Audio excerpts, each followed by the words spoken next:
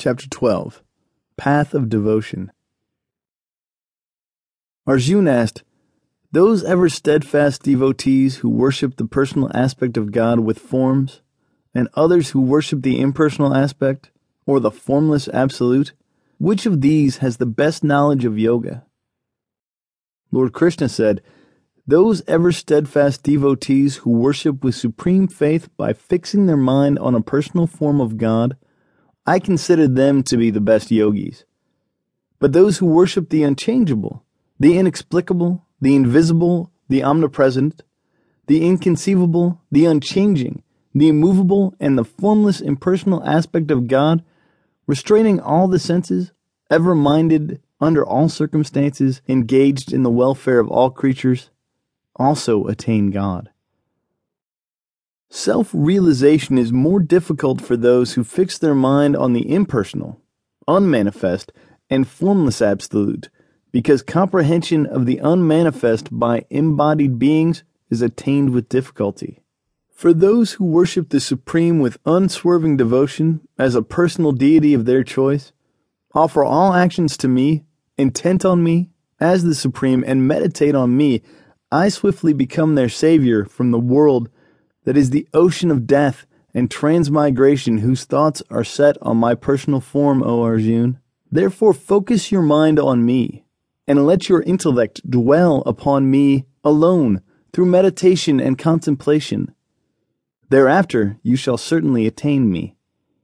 If you are unable to focus your mind steadily on me, then long to attain me by practice of any other spiritual discipline, such as a ritual or deity worship that suits you. If you are unable even to do any spiritual discipline, then be intent on performing your duty just for me. You shall attain perfection by doing your prescribed duty for me, without any selfish motive, just as an instrument to serve and please me. If you are unable to do your duty for me, then just surrender unto my will and renounce the attachment to and the anxiety for the fruits of all work, by learning to accept all results as God's grace with equanimity. The transcendental knowledge of Scripture is better than mere ritualistic practice. Meditation is better than scriptural knowledge.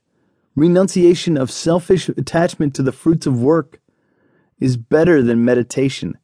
Peace immediately follows renunciation of selfish motives.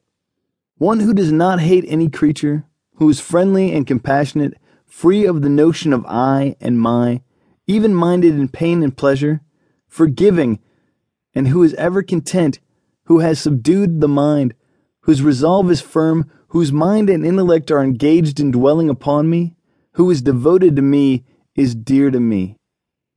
The one by whom others are not agitated, and who is not agitated by others, who is free from joy, envy, fear, and anxiety, is also dear to me. One who is desireless, pure, wise, impartial, and free from anxiety, who has renounced the doership in all undertakings, such a devotee is dear to me. One who neither rejoices nor grieves, neither likes nor dislikes, who has renounced both the good and the evil, and is full of devotion, is dear to me.